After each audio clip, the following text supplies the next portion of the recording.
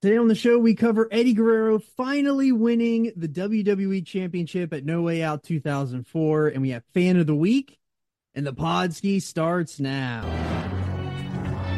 The Podski with John Baker. For over 1 year, the revolutionary force in audio entertainment.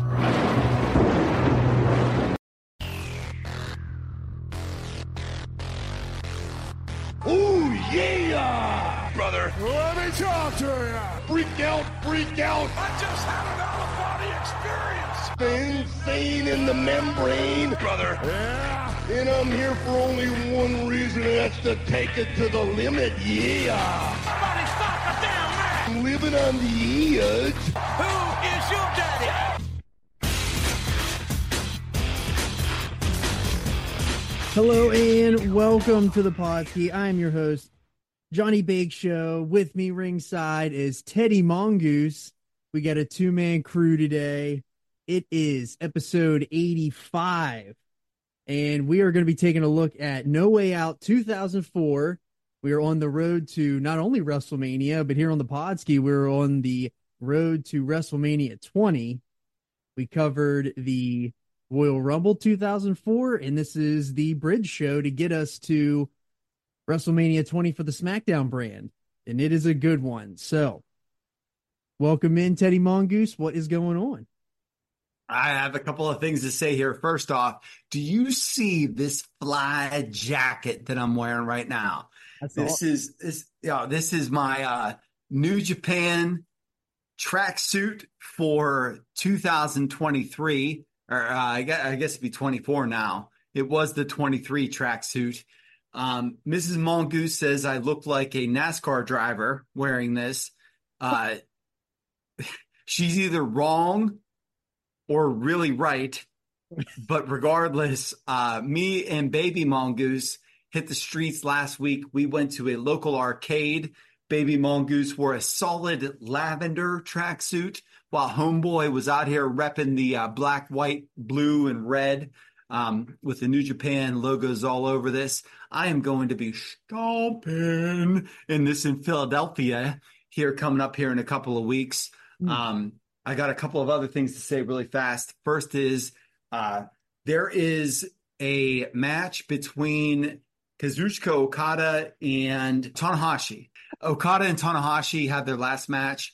I didn't see it yet, but I'm very excited for that. There is also a Zack Sabre and Bryan Danielson match that happened yesterday that is supposed to be out of this world. Okay. Haven't seen it. Very excited to see it.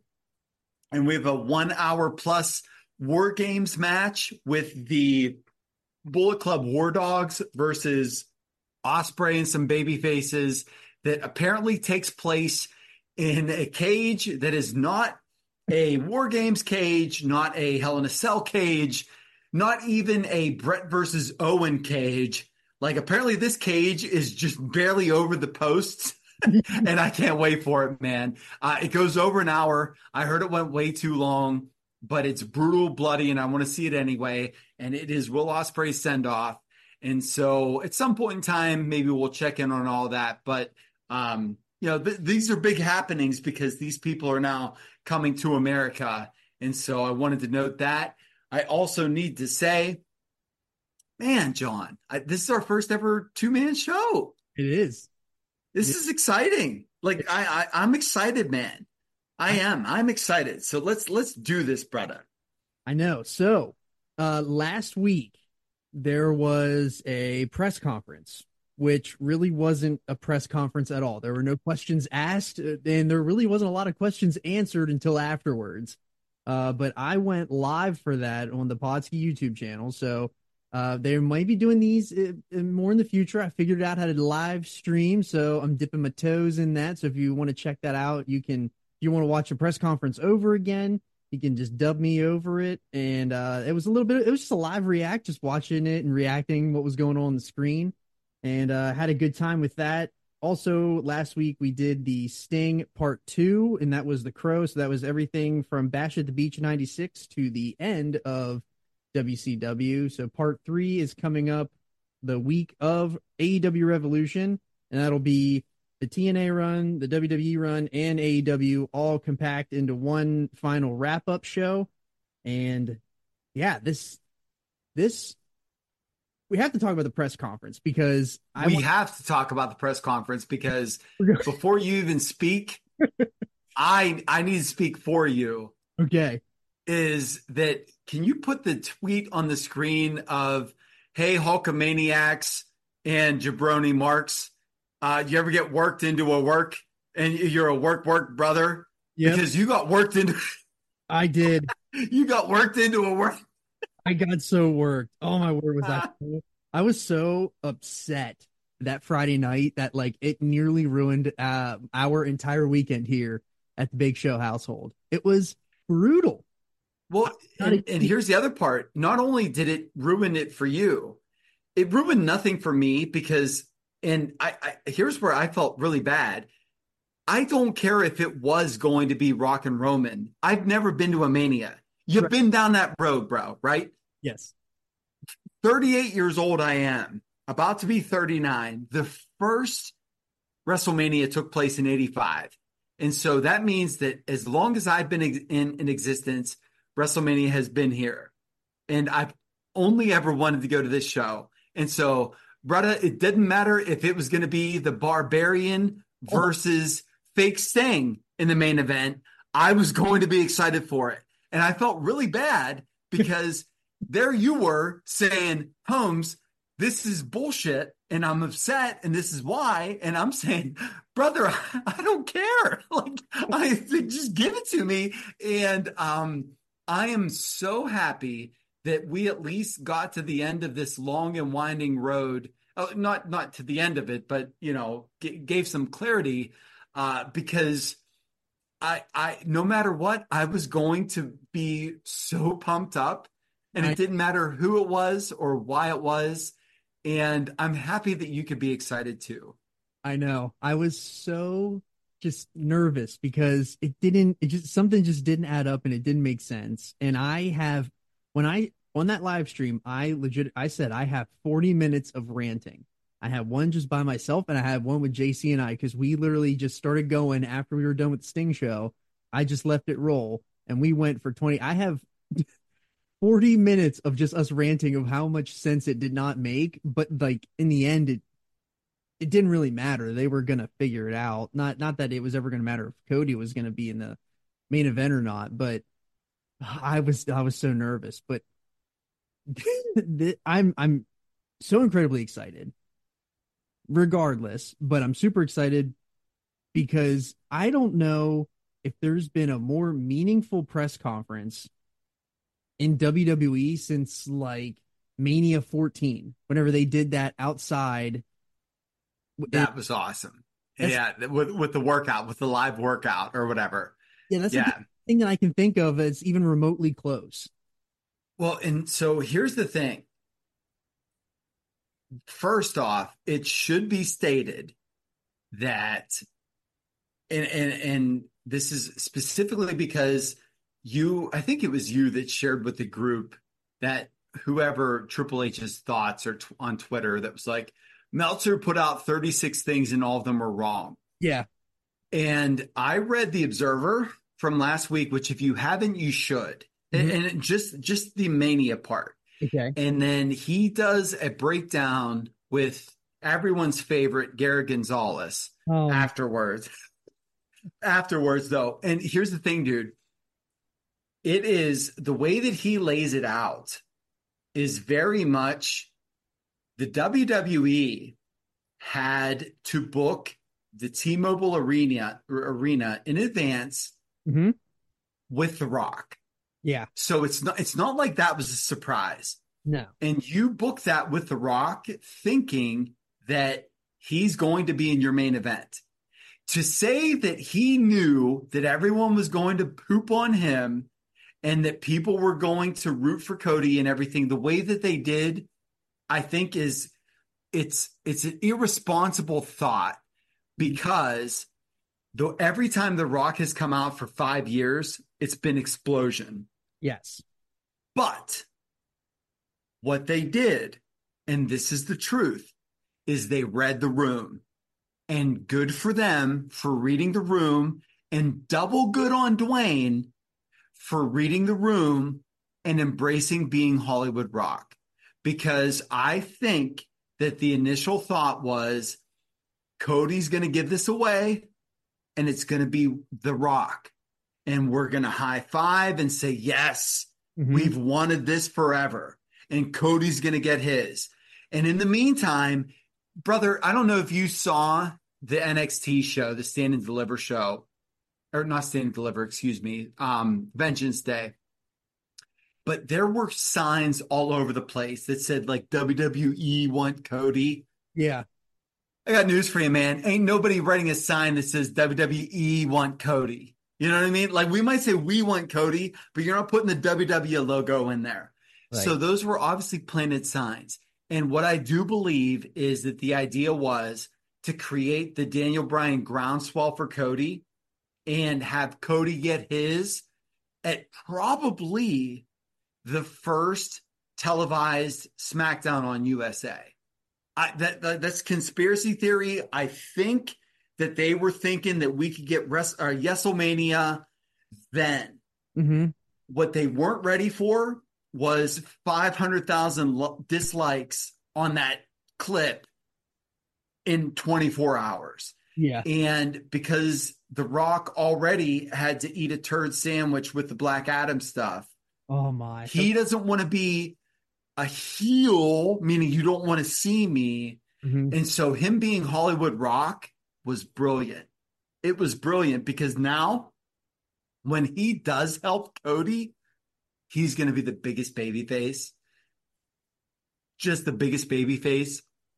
I was listening to where people were saying that it might not be Rock. Like the Rock could end up being the heel in the end, and then they use it as a double turn where Rock turns he turns heel in this scenario, and then in the end Roman becomes the baby face. I see I don't see that, and the reason why is because it's a 2-day event.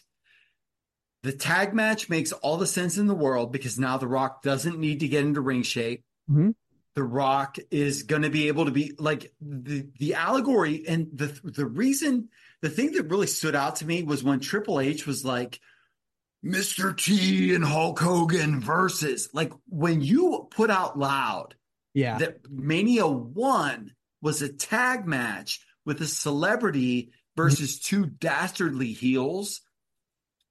I mean, it's the same thing, except the celebrity isn't with the baby face. He's a heel, right? Yeah. And so now you have the baby faces being able to sell the whole match, as opposed to Mr. T only being able to do these spots where he looks really strong, blah, blah, blah.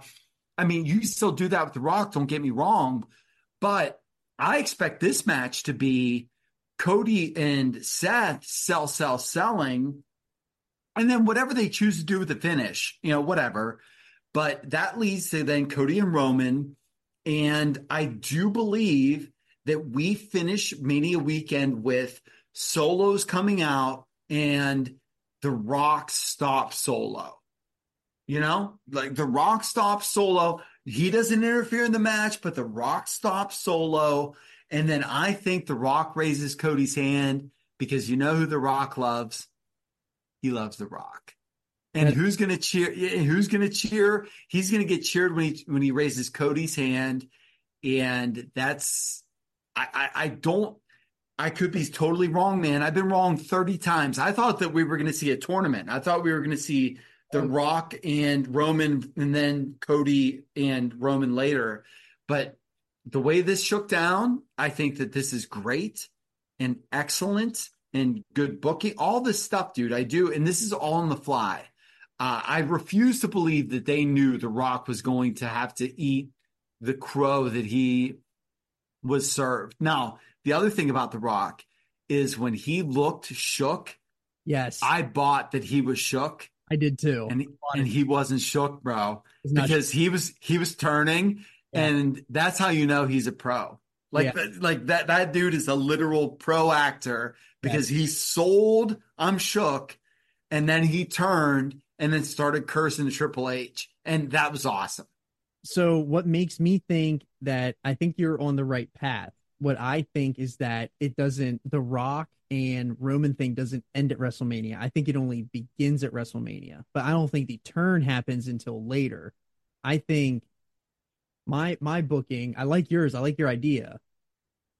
I think that somehow Jay is going to get inserted because Cody mentioned Jay specifically at the press conference. He said, Mhm. Jay doing.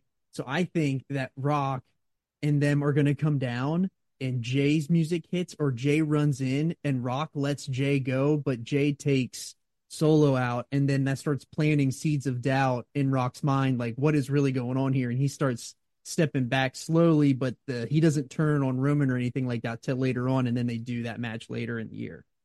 All right. So I like this, man. So my booking then, if we're gonna book this out, Yeah. so mine is that whatever the finish is, Uh-huh. it could be the Rock and Roman go over night one Yep. and Cody and them earn his respect, Mm-hmm. or it could be that Cody and Seth go over night one and The Rock says, oh, these guys got it going on. Either one of those finishes are okay.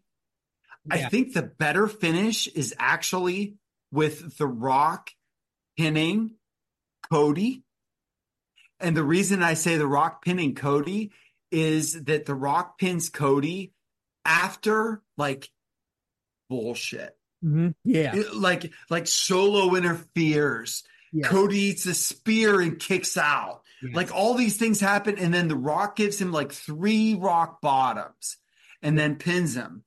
And then night 2, when Solo goes to interfere, The Rock steps up and says, like this guy's a warrior. Let him fight the fight. The Cody wins, and Roman says, "What the f?" Yeah. Ooh. And now we have Roman and The Rock in Saudi Arabia, which is the big money match that Prince Mohammed bin Salman wanted the whole time. That is true. Oh, I'm excited. I'm excited. And dude, there's 7 million ways this can go, Mhm. and but they accidentally put themselves into a great situation. And here's the biggest problem with WWE booking: you can't keep accidentally falling up. Like, do you know what I mean? Like, we talked about this before. I do believe that Cody's booking was that Cody should have won the title last year, was supposed to win the title, and Vince Hunter, somebody stepped in, because you don't just get into a feud with Brock to prove yourself. You get into a feud with Brock to be like, oh, I am the real champion. Mhm. Especially because Roman was just kind of feuding with Jay and it didn't matter. Yes. So I think that now that these cards are laid out, this is a real chance at a redo, and a really good redo. And I hope that they redo it well, man. I really do. Yes. I can't wait. But yeah, so that leads us into our segment, a weekly segment. I sent you the picture already, so we'll do fan of the week now. Fan of the week. Ooh, baby, I'm pulling up right now. Let me see what you got. So my fan of the week, it's only a still, and it is of a parent at a WCW show in an NWO Wolfpack shirt, and he is giving his son the torture rack. And that was on a Nitro. I have no idea when it was, but I saw this and I popped to the moon, because what are you willing to do to get on television other than give your own son a torture rack at a Nitro? It looks like, and it looks like little buddy's in a black and white shirt. Yes. So you chose the wrong side, pal. and yeah, and that's how you learn. Okay. So I have 2, and excuse me because I don't have them ready right here, but you can throw them on the YouTube. I have 2. My 2 are Macho Man Charlie Manson from the NXT show this weekend, 2 weekends ago, I guess by the time this comes out. Macho Man Charlie Manson was absolutely missing just the swastika tattoo on his forehead. All right. This dude absolutely looked like somebody who was ready to call to order a cult of young people to listen to the Beach Boys. and go full helter skelter. And he was having the time of his life. Okay. He was having the time of his life. Also, I have who I called Helen Hogan from the same show, who was just a chick in a Hulk Hogan shirt that was just smashing beers the whole time. And she was a spirit animal. And so I will send those both to you so that you can throw them up as I bring them up here on the pod. Oh, that is great. Oh, yes. So make sure you send in if you have any of your fan of the weeks that you want to see here on the Podski, you send them in at our socials at _Podski on Twitter and Instagram. You can hit us up in the comments below as well. And I'll for sure put I sent you the GIF of that dad, and that, oh my gosh, is that great? What he performed too. He's got Yep. When you see Macho Man Charlie Manson and then Helen Hogan, you'll get it.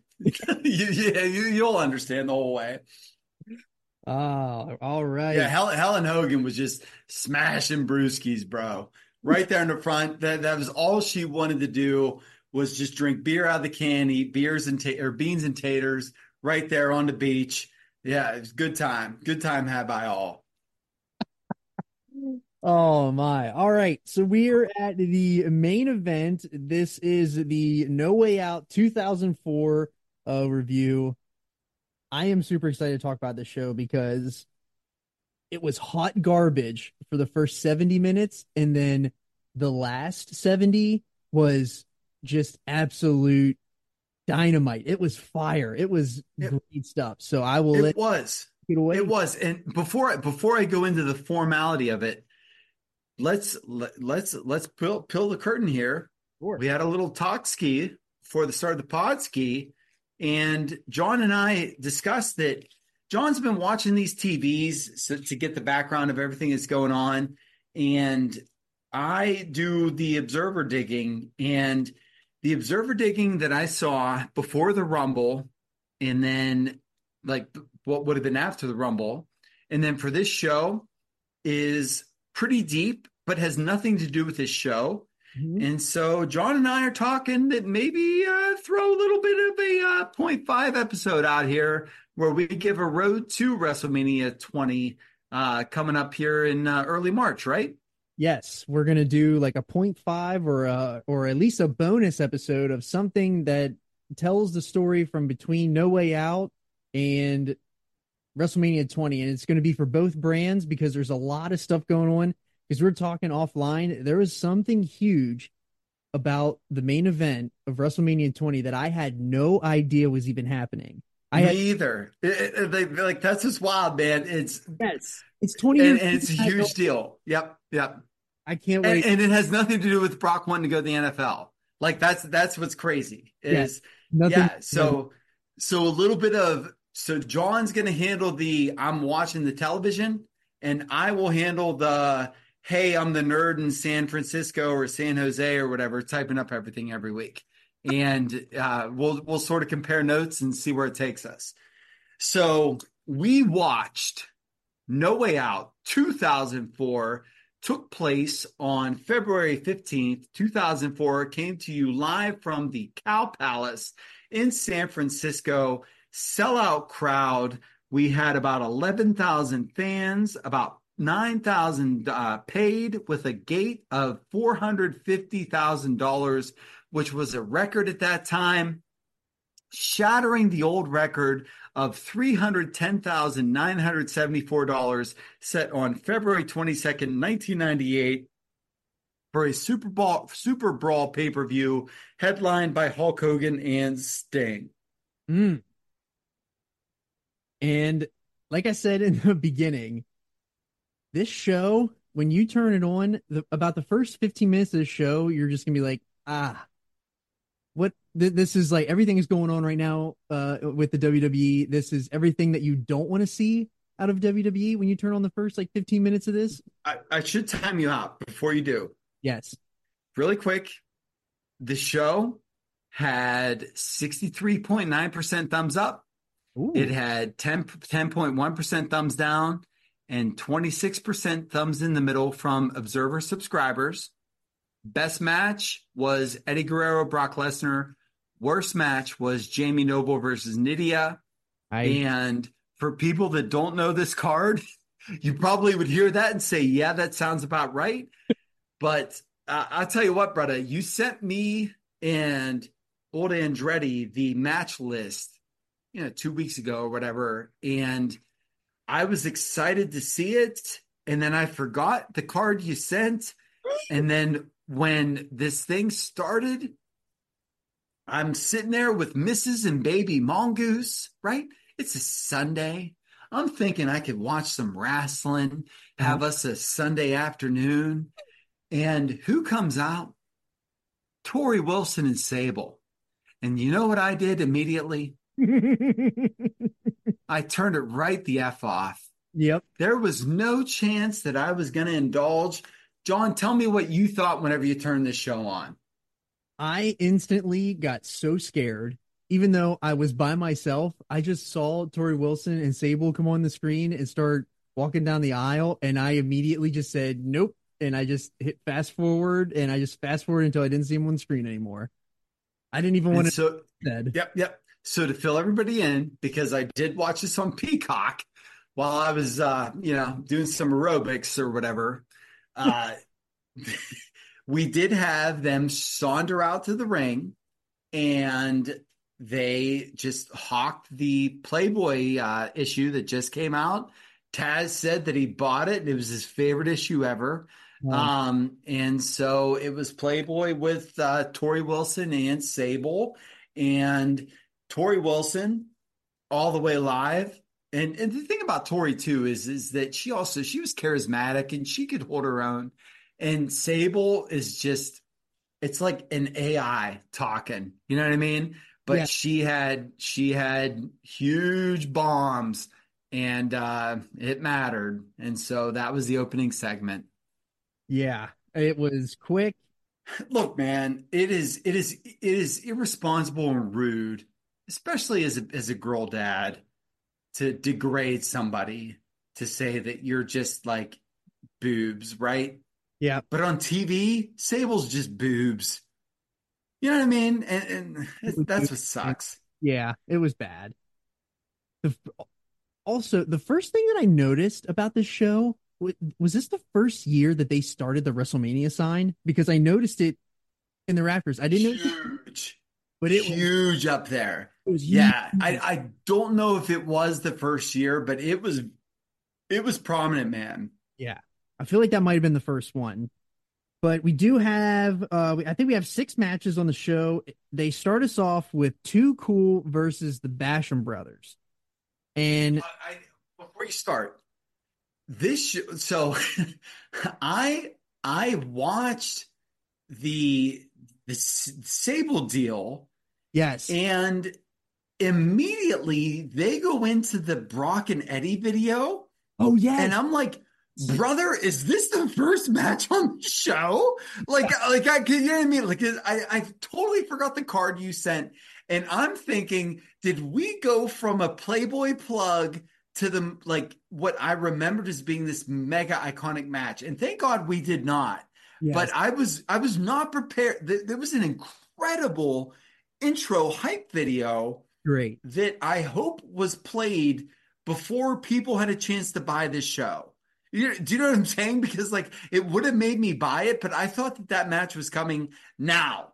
And then when it was the Bashams versus Rikishi and Scotty 2 Hotty, I was a little let down. Well, I'm sure. And so we talked about the Bashams on the Royal Rumble episode, and you laid them out perfectly. So if you want to hear what we said about them, you can go back to that show. They were part of the Royal Rumble, but they brought out Shaniqua, who was basically like a new style China for them.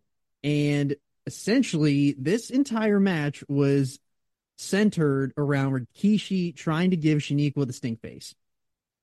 And look, man, Rikishi, he's on that bloodline flow chart that we saw this weekend. Here's the problem is that I love the Head Shrinkers. Like, I think the Head Shrinkers are a top 20 tag team of all time. Mm-hmm. Make a Difference Fatu, I think was incredible Yes. because all of a sudden he just started wearing windsuits in the form of the tracksuit that I have on now Yes. and telling people don't be in gangs. I thought that was great.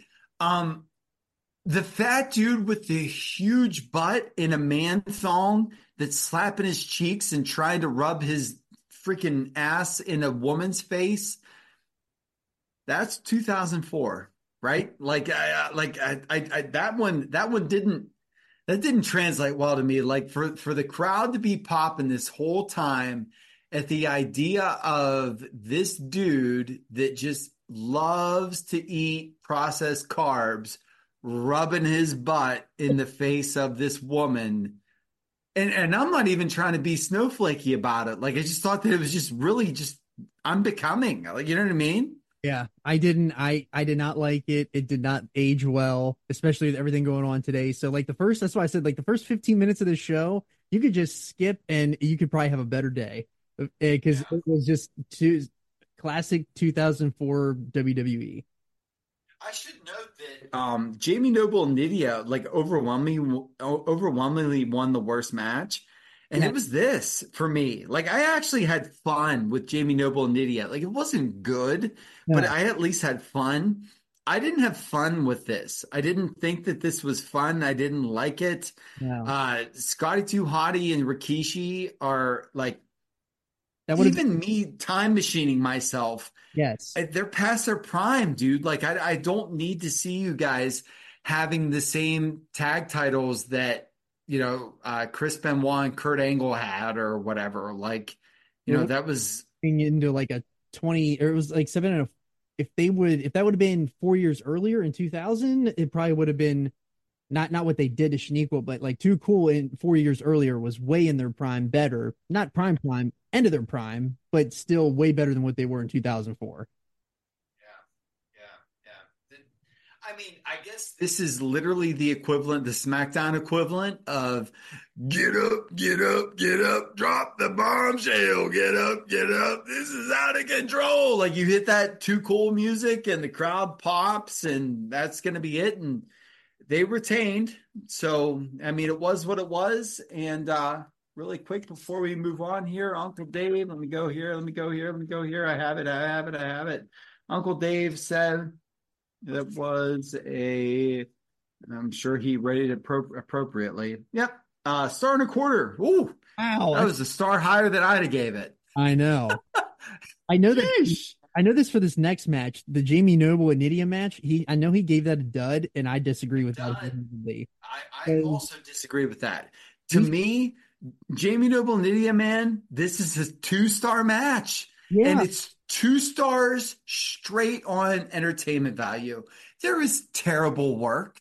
There is. But we saw a great video package leading up to it. Mhm. And the fact that we had the Jamie Noble lift the blindfold, all I can see, now I'm going to cheat. Yeah. Pop me to the moon, man. Like, and the other thing I liked about it was that Nydia was like playing in and stomping around to play into the blindfold gimmick, but then like throwing like kicks and stuff. I actually thought that it worked well. Yeah, she did a really good job in this, and the video package I thought was really good. They just continued this story from the Rumble 90 or the Rumble 2004, and where like Nydia costed him that cruiserweight championship with Ray, and then as he got more and more angry with her, blamed her for losing that match, and then he just kept blaming her throughout these SmackDowns, and were till she finally realized that she's healed, and she pulls off the glasses and she's okay, and then that's what led to this, and that they set up the match where Nydia got to choose, and she said, well, you're going to be blindfolded. And I loved it. I mean, not for the fact that he was talking to her so poorly and everything, but dude, I exploded when he said, you spent all my money, especially that $5,000 mink coat. And she put the mink coat in a wood chipper. I exploded, man. That was awesome. He carried out this hunk of mink going back through the curtain. It was great. Amazing. Yeah. Dave can say it's a dud. I guarantee you it's not a dud. It's Dude, it was a dud, but it was very fun. It was. It was so much more fun than the opener. Yes. Like if I would have swapped ratings, I would have said that the second match was a star and a quarter and the opener was a dud. You know what I mean? Like looking back on these eyes, like I absolutely I had a lot of fun with the second match. And I understand why the opener was the opener, but yeah. So Dave's rundown really quick, I can't say. Noble was supposed to be blindfolded. Nydia, who made herself look ridiculous with her new boob job as they were out of proportion, particularly in a small t-shirt, mainly danced around and kicked Noble. Noble pulled off his blindfold and slammed her off the top rope. Noble then got the submission with a guillotine. Dud. This is the time where Dave hated boob jobs. Yeah. And like, look, I get it, man. Like I do. But there's a lot of very unbecoming things that Dave says about women that get themselves, Yeah. fixed up at this point in time. And so I think that might have had a little bit of like subliminal Dave heat there. But I thought this was fun, man. I did. Yes. And the worst part is that we go into this next match, which was anything but fun. But in between the match, they did the backstage segment with. Is this where they did the backstage segment with Angle and Cena? That was after this match. Okay, it's after this match. Okay, I jumped ahead too far. This world's greatest tag team versus APA. I have no idea why this is on the show. It didn't need to be on the show. It was probably a way just to get Bradshaw on the show before he becomes JBL, because he becomes JBL very shortly after WrestleMania. So I'm just this. I really wanted to. There was a huge pop for the APA. Again, understand why they were a part of it, but they did have a little bit of a story behind it, why Bradshaw's arm was wrapped up and everything. But I just could have completely done without these next two matches that were on the show. Well, dude, the APA in 2004 sucks. Like they're terrible. They're not any good. And Ron Simmons is great, and JBL, he's not my cup of tea, but he's good, man. Like I can't say that he's bad at what he does. At this point in time with this gimmick, it sucks. It's bad. And what I was waiting the entire time for them to just rough up the world's greatest tag team, former Team Angle. Thankfully, they got the win, but of course they got the win only because the clothesline from hell was on the wrong guy, right? Yeah. Of course, JBL would have beat the guy if it was the right guy, and it was the wrong guy, and he clotheslined him so goddamn hard that his arm fell off. Those things made me yawn. Like they really did, and whatever. Like this isn't a pay-per-view match. It wouldn't be a pay-per-view match today. It shouldn't be a pay-per-view match then, but it was what it was. But like you said, it was, I guess it kind of set the table maybe for JBL to go away for a while and then come back as JBL. But what irritated me was that he hit his finish and should have pinned the guy, but it was the wrong guy. Yeah. And then he lost because of course he did, right? Right. It's so great. But I know that you had the next thing is the in-ring segment. So you might have timed that up right with that Kurt Angle backstage thing. They did a Kurt Angle The only reason I wanted to bring up that backstage segment is because we talked about Josh Matthews at the Rumble 04, and Josh Matthews is every bit of 2004 as you could ever possibly be. He was 2004 at the Rumble. He was even more 2004 here in that backstage segment. Brother, here's the biggest thing is in 2004, I'm in college, right? So you're just a young buck, okay? But in 2004, I saw guys in going out shirts and whatnot. And so I had to bring up that the cuffs that Josh Matthews had the Rumble were so big that if he folded them up, his entire elbow would have been exposed. Here, Josh Matthews is in a turtleneck that had to be bought at Structure. And folks, if you don't know what Structure is, You type in structured 90s store right now, and you'll see what I'm talking about. It is a ribbed turtleneck, form fitting that still is loose on him because he weighs 106 pounds, and he has thumb rings and just so many accessories on. I know. But I can also see why he's on TV. Like Right. I can see Vince being like, "Oh yes, yeah, yes, Yeah. you're it." Like, but God dang, man, like, oh, he's the guy in the real world that like you would see and be like, "Whoo, man, ain't that a time capsule?" And that was him.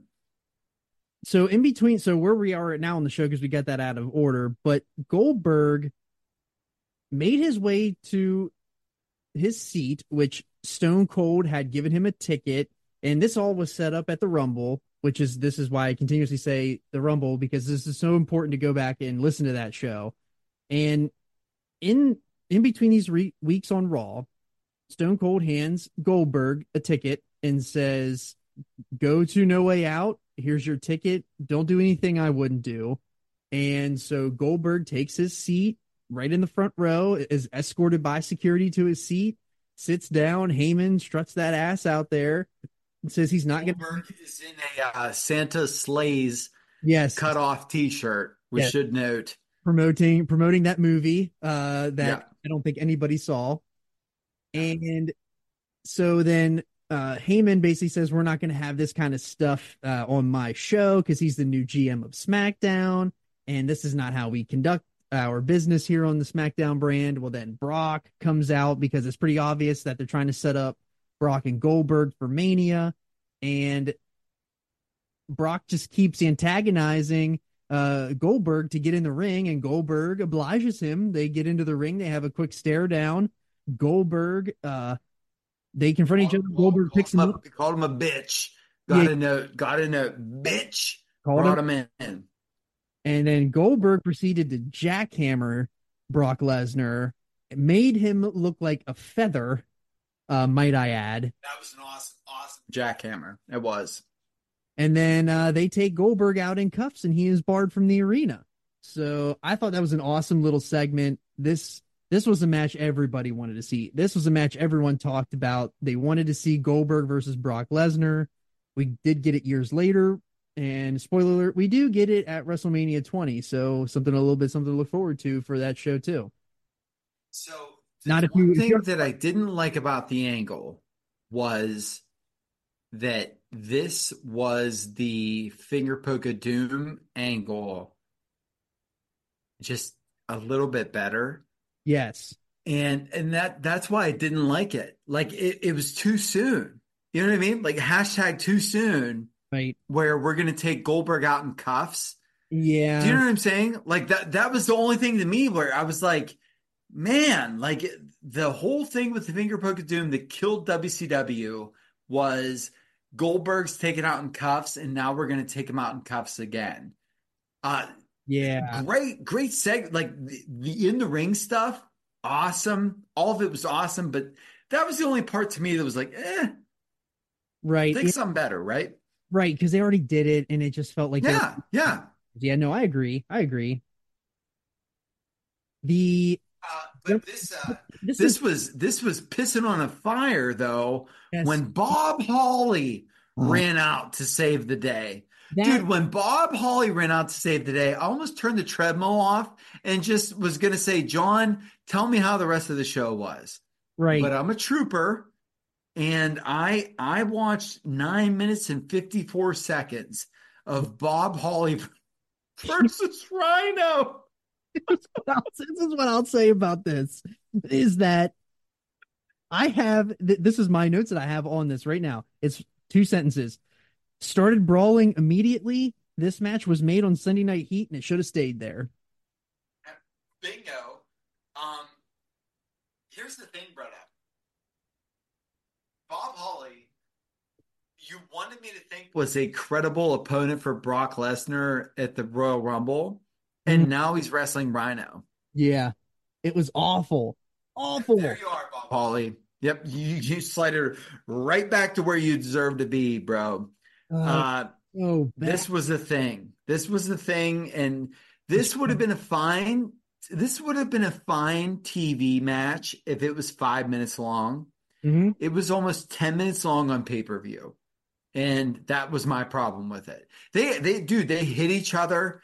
You know, they sold. They did all the things that pros do, but it was 5 minutes long and it was on pay-per-view and it should have been 4:54 on television. That was what I thought.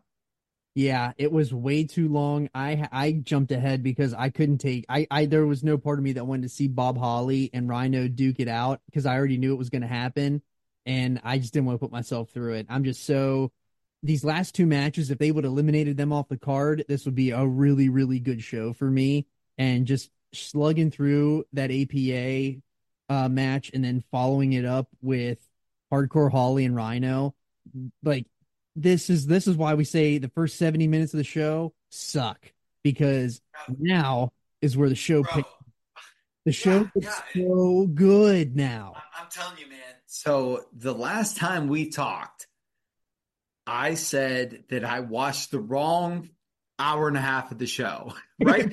Yes, yes. And I was not going to do this again because I watched the first hour plus and I was like, why are we watching any of this? And then I saw Chavo and Ray Yeah. and brother, I was ready for 6 minutes, 7 minutes, Yeah. 17. Yes. And not just 17, 17 great minutes. This was an excellent match. Yes. Excellent. It was excellent. They had a great little vignette beforehand where they were showing that Eddie was knocked out backstage and Ray was there to help him. And then Chavo and Chavo Sr. show up, and then Ray blames Chavo, saying that it was him. And Chavo then says like he's gonna take the cruiserweight title, and if he wins, he's gonna take off the mask and really show Ray's true colors because Chavo doesn't hide behind the mask.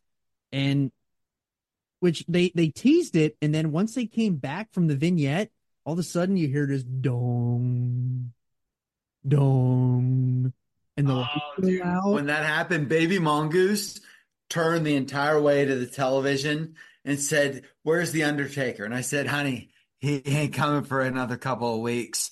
And that, dude, but those things were great because they even put up there with the full moon, As 28 days, the dead will rise. That was awesome.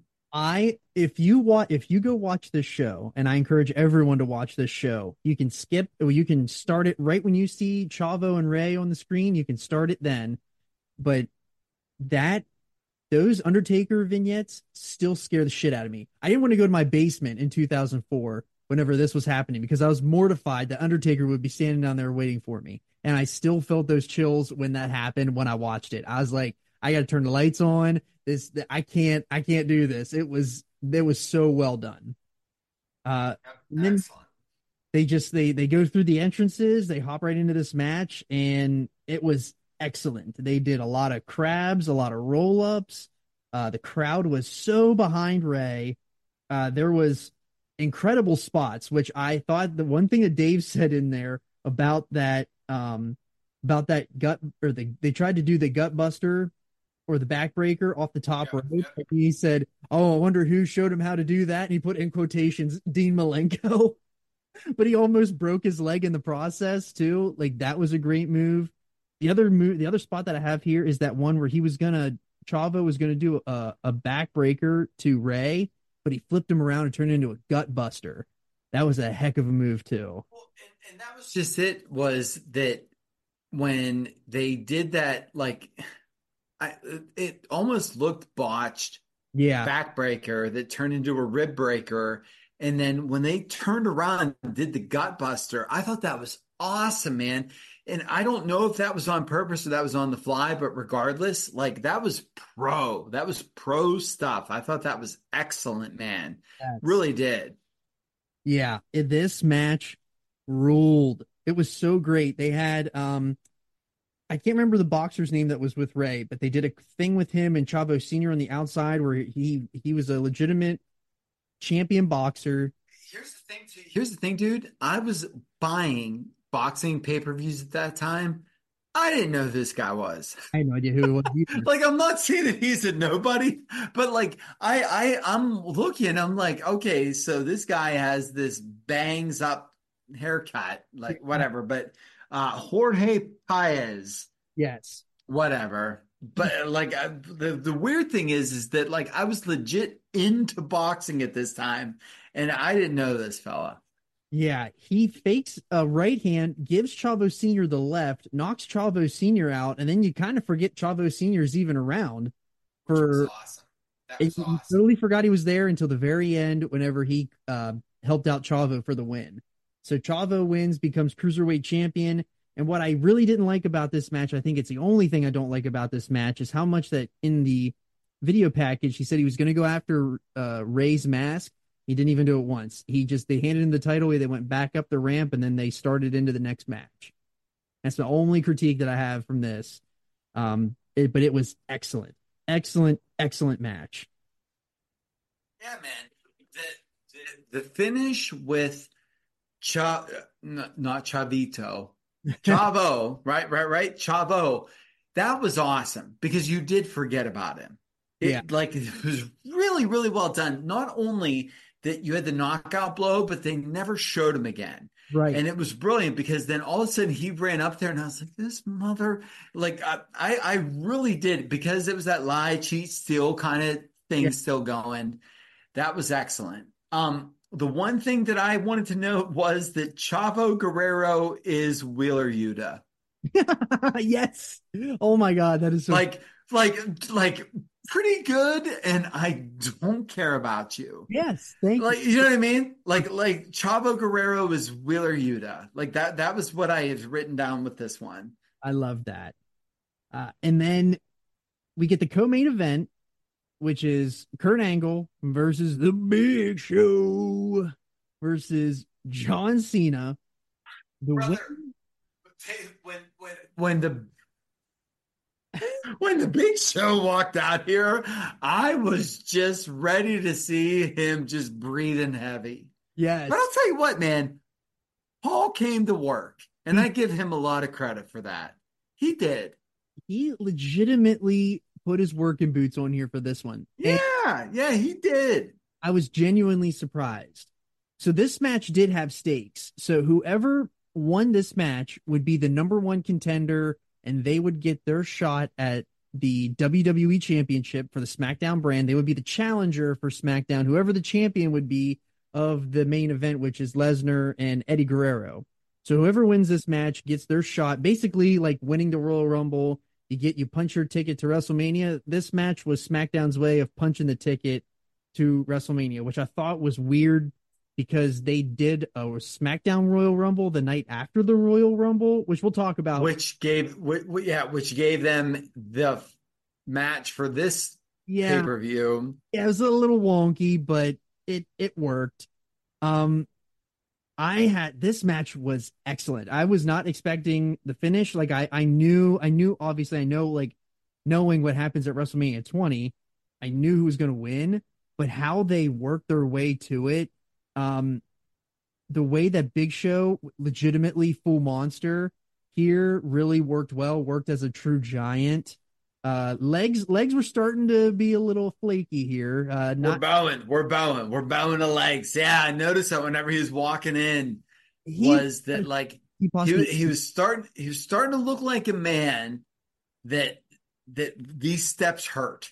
Yes. Right? Like me taking these steps hurts me more than it hurts you.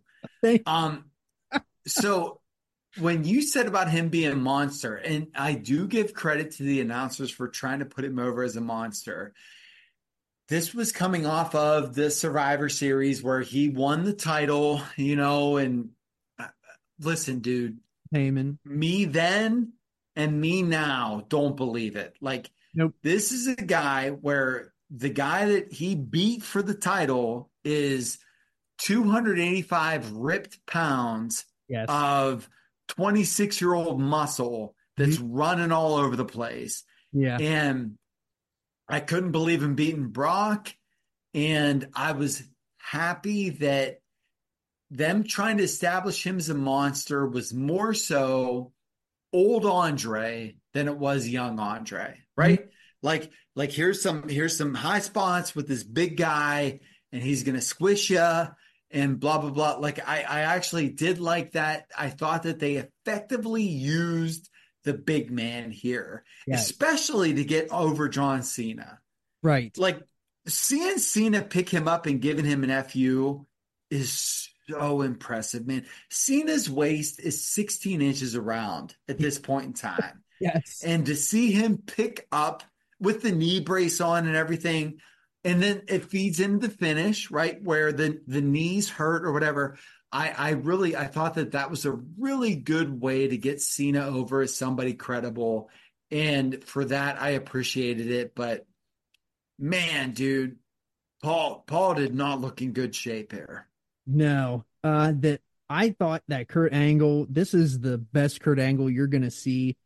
Even though he is broken neck Angle here, he tried to do a German suplex. He tried to German suplex show off the apron, which if they would have actually tried to do that, he probably would have decapitated Big Show or like paralyzed him or each other. And I thought that I love that you brought up that spot with the FU that Cena had because he almost threw Big Show on his injured knee, which is not a gimmick. He did injure his knee in the Royal Rumble, which we talked about. Whenever he was eliminated, he buckled his knee up whenever he landed on the ground. So that's a shoot injury. I believe it's just like a. I think they said that he strained his meniscus, but it wasn't serious. He was good enough. I mean, clearly he was good enough to pick up Big Show here. But I love that that was part of the story where Angle was going to get the ankle lock on Cena's bad leg, and that's what led to the finish with Angle. Yeah, and right before he chop blocked him. Like they fed into this story really really well. They meshed, they meshed reality with, fiction or whatever you want to say. Like this was top level pro wrestling storytelling. It was really really good. It I was. was very very very impressed with this match. I was too. The interesting things about this is that too Angle picked up an eliminated Show by well he didn't eliminate Show, he dumped Show out so that he could do the ankle lock on Cena for the win. But the other things that I wanted to add too, with Angle winning, Angle becomes the number one contender, so he is in the WWE Championship at WrestleMania 20. The other thing too is that this leads to Big Show and Cena for the US title at WrestleMania. And I will get to my last part. I will get to my last part when we get to the end because I almost gave away the finish of the end, which we kind of already know, but I want to save that little nugget for the end. But Yeah, like you did before when you said the Forgotten Rumble, and then all of a sudden we saw the Forgotten Rumble at the end. yes, Yeah, yeah. So, Dave, 3 stars on this one, and I'll tell you what, I would have given Eddie and Chavito 3.5 to 4, yeah, and I would have given this one easy 3.5. And that's whatever. We're micromanaging here, especially with these 20-year later goggles looking on it. But to have a match with the Big Show that wasn't in great shape with a green John Cena, and it to get 3 stars from a Dave that, like, 5 stars weren't dealt out the way that they are now in G1s, right? Like Dave is generous now, and he was not generous then. 3 stars is a great match, and so I'm very happy that it got that hat tip. yes, agreed. And that leads us right into the main event, which is Eddie versus Brock for the WWE Championship. So I have a little section here that I want to do of how we got to Eddie and Brock because it is important and it was a part of the SmackDowns. So the night after Royal Rumble, Chris Benoit goes to Raw and he chooses Triple H for the World Heavyweight Championship. So SmackDown does not have anybody to challenge for their WWE Championship. So there's no challenger for Brock, which everyone thought it was going to be Goldberg. So Heyman on that first SmackDown after the Rumble, he created the SmackDown Royal Rumble. It was the first time they ever did a Royal Rumble on a SmackDown. They did 15 superstars, and whoever won this Royal Rumble at the end of the night was going to face Brock for the title at No Way Out. So Matt Morgan was supposed to be in this Rumble. He got injured in the Royal Rumble, so Hardcore Holly replaced him, and Chris Benoit's spot, since he left and went to Raw, and because he was the Rumble winner, his spot was filled by Eddie Guerrero. So this Rumble had John Cena. We had Ernest the Cat Miller. We had A-Train, Charlie Haas, Shelton Benjamin, Nunzio, Kurt Angle, Bradshaw, Rhino, Billy Gunn, Rikishi, Tajiri, and Big Show. So the finals of that was Eddie and Kurt. And should note, should have been Tajiri. Yes. It could have been Hashtag justice for Tajiri. Yes. And so Eddie wins. He gets his shot at Brock for the title. And that finish was great too. It should be noted, like, they did a really good job showing that before this match, because Eddie had the three amigos, and Angle had him up, and Eddie got him back. And John, you were a young buck at this time. I can't tell you how many times in 2004 I saw a man come up for a suplex and it's a false finish in a Rumble, because of course it's a false finish. Right. And Eddie had him up and dumped him. And that was awesome. That was a great finish, man. Great finish. I absolutely agree. We've seen that 100 times. They never finish it, but he dumped his ass for real on that one, and it was really good. And so basically they run the whole story for Eddie is that he has all these trials and tribulations with his addiction, and he has nothing to lose. Brock has everything to lose. And I love that kind of story. I love that story for a baby face. And the one thing that I do want to note about this is that this is in a very heavy Latino market, and Eddie legitimately handed out flyers, did radio spots, went around and legitimately sold tickets for this show because he had that much pride, and he had that much he was that convinced that this show would be a success even before he even won that Rumble. So hats off to Eddie for going out there and being the pro and doing the necessary things to sell the tickets. And the only thing that was weird, like, you're right, this is a babyface comeback story. Chavito doing the he's an addict. Yeah, I know. Yeah. And addicts are losers. Like, I was like, well, thank you for telling me. I guess Eddie's gonna win. I hope. Like, because it's just, if you're ever an addict, you're a loser. You're never gonna be able to win. Like, I was just like, man, Chavito, chill. Yes. Yeah, like, I mean, it was laid on thick. But that video package that they did, actually, it did like sort of I don't know what you want to say, like it helped fluff up the storyline again. Whenever you heard Eddie say, like, yeah, I'm an addict, I'm addicted to the crowd cheering me, I'm addicted to, like, I thought that was the way that they layered that was really cool. It was just, Chavito was so heavy-handed, man, that, like, it was weird. It was a little weird. I do agree with that. And this crowd, they popped huge for Eddie coming out. They were really behind him. And this match, you texted me before we got started, and you said this match in modern day would be legitimately blowing the roof off the place. And this match was incredible. I felt like it's a very prototypical Brock Lesnar match with a smaller guy. He beats the absolute tar out of them early, and then they get a hope spot, and the hope spot was where Brock does the knee and he goes up over the turnbuckle and goes on the outside. That's where Eddie finally, like, evens the playing field a little bit and can catch up to him. I thought this was an excellent match, even though they even had a little bit of a, not of a hokey finish, but it really set up things for WrestleMania. And that's all that you really want when you have these bridge shows. I guess you want things to lay out what's going to happen next. Well, what was cool about it was, you were right that it was the prototypical Brock versus a smaller guy. But, dude, if it's not Brock versus Goldberg, like, which was the best 4-minute match ever in the history of 4-minute matches, Yeah. Brock versus Finn, Brock versus AJ, like these are incredible matches. And this sort of made me more angry at Hardcore Holly in a weird way, because Hardcore Holly had to sandbag him and like teach him how to work or whatever and broke his neck in the process.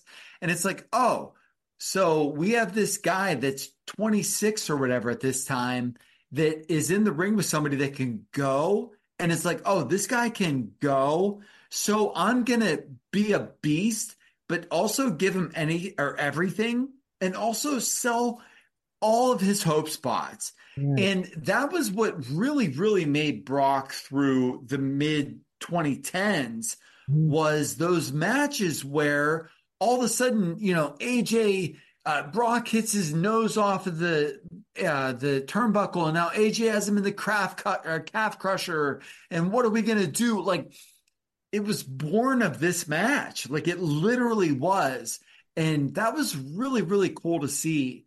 And the best part about this is that I anticipated a 15-minute WWE main event pay-per-view match, and this thing went 30 plus, and it was awesome. I was false finished like 6 times. Yes. And I thought that that was great.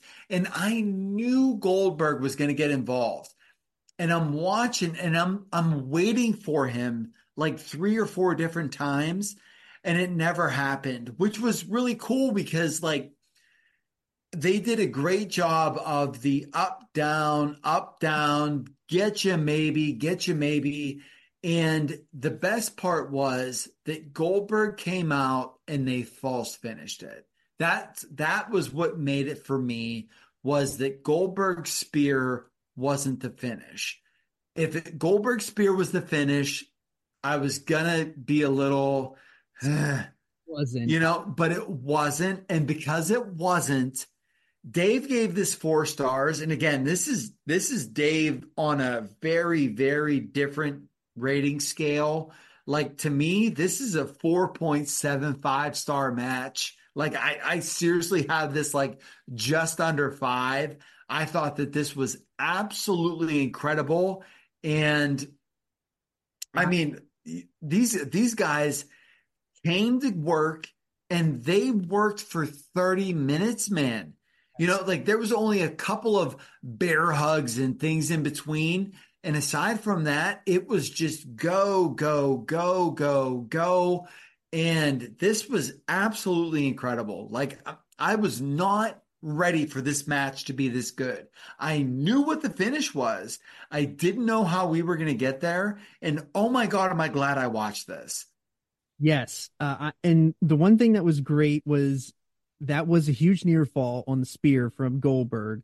And then Eddie grabbed the belt, and this is where like the lie, cheating, and stealing was like in its like prime. And Lesnar fooled him. It got the belt, and then he was gonna give the F5, and then they do that counter into the DDT on the title. It was so good. And But even better was that with TV eyes, you could see sort of miss the belt. yeah. But then Eddie went and hit the 5-star or not the 5-star, but hit the frog splash, Mhm. right? And he had to like contort to hit it.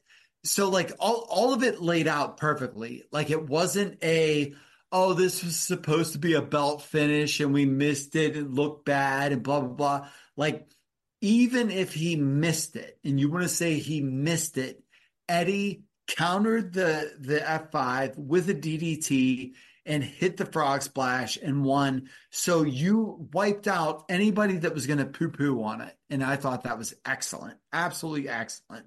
Yes. So Eddie gets the win. He becomes world champion. It's a really big deal because he had all these trials and tribulations, getting fired from WWE, comes back, becomes champion. And the thing that I wanted to note is that the finals of the SmackDown Rumble ended up being the main event for SmackDown at WrestleMania with Kurt Angle and Eddie Guerrero. And I cannot wait to talk about that match because that match has one of the best finishes in WrestleMania history, and it is a doozy. It is so incredibly good. And that was No Way Out of 4, and it capped off a great one. Like it started so shitty, but it ended so great. Yeah, yeah. That show ended the way that the Angle and Guerrero match did, where I was thinking to myself in real time, "Oh my gosh, this is going wrong." He's trying to fix, he's trying to fix what's going on, and then, "Oh my God, that was a great finish." That was this show. Yeah. Oh my gosh, we're trying to just get through to what. Oh my gosh, that was a great show. That was seriously how this went. That Angle and Guerrero match encapsulated the way that this card went, except this card at the beginning was shittier than the beginning of that match was. Yes, it was fantastic. So that is our review of No Way Out 2004. We don't forget we're gonna do the Road to WrestleMania. We're gonna do that in a few weeks here, so be on the lookout for that. And we Yeah, also, hop on that motorcycle. That should be fun. I think that that's a cool idea. yeah, I'm excited for that one. And we're also gonna take you to WrestleMania, and we're gonna do the WrestleMania 20. It's the 20-year anniversary of WrestleMania 20. We're going to WrestleMania 40. Can't wait for both of those things. And I got to thank Teddy Mongoose for hopping on the train today. And make sure you check out the socials. Make sure you check out _posse on Twitter and Instagram. Make sure you drop a like and follow and share and subscribe. All that good stuff on YouTube. And with that, we will see you next time on the Podski.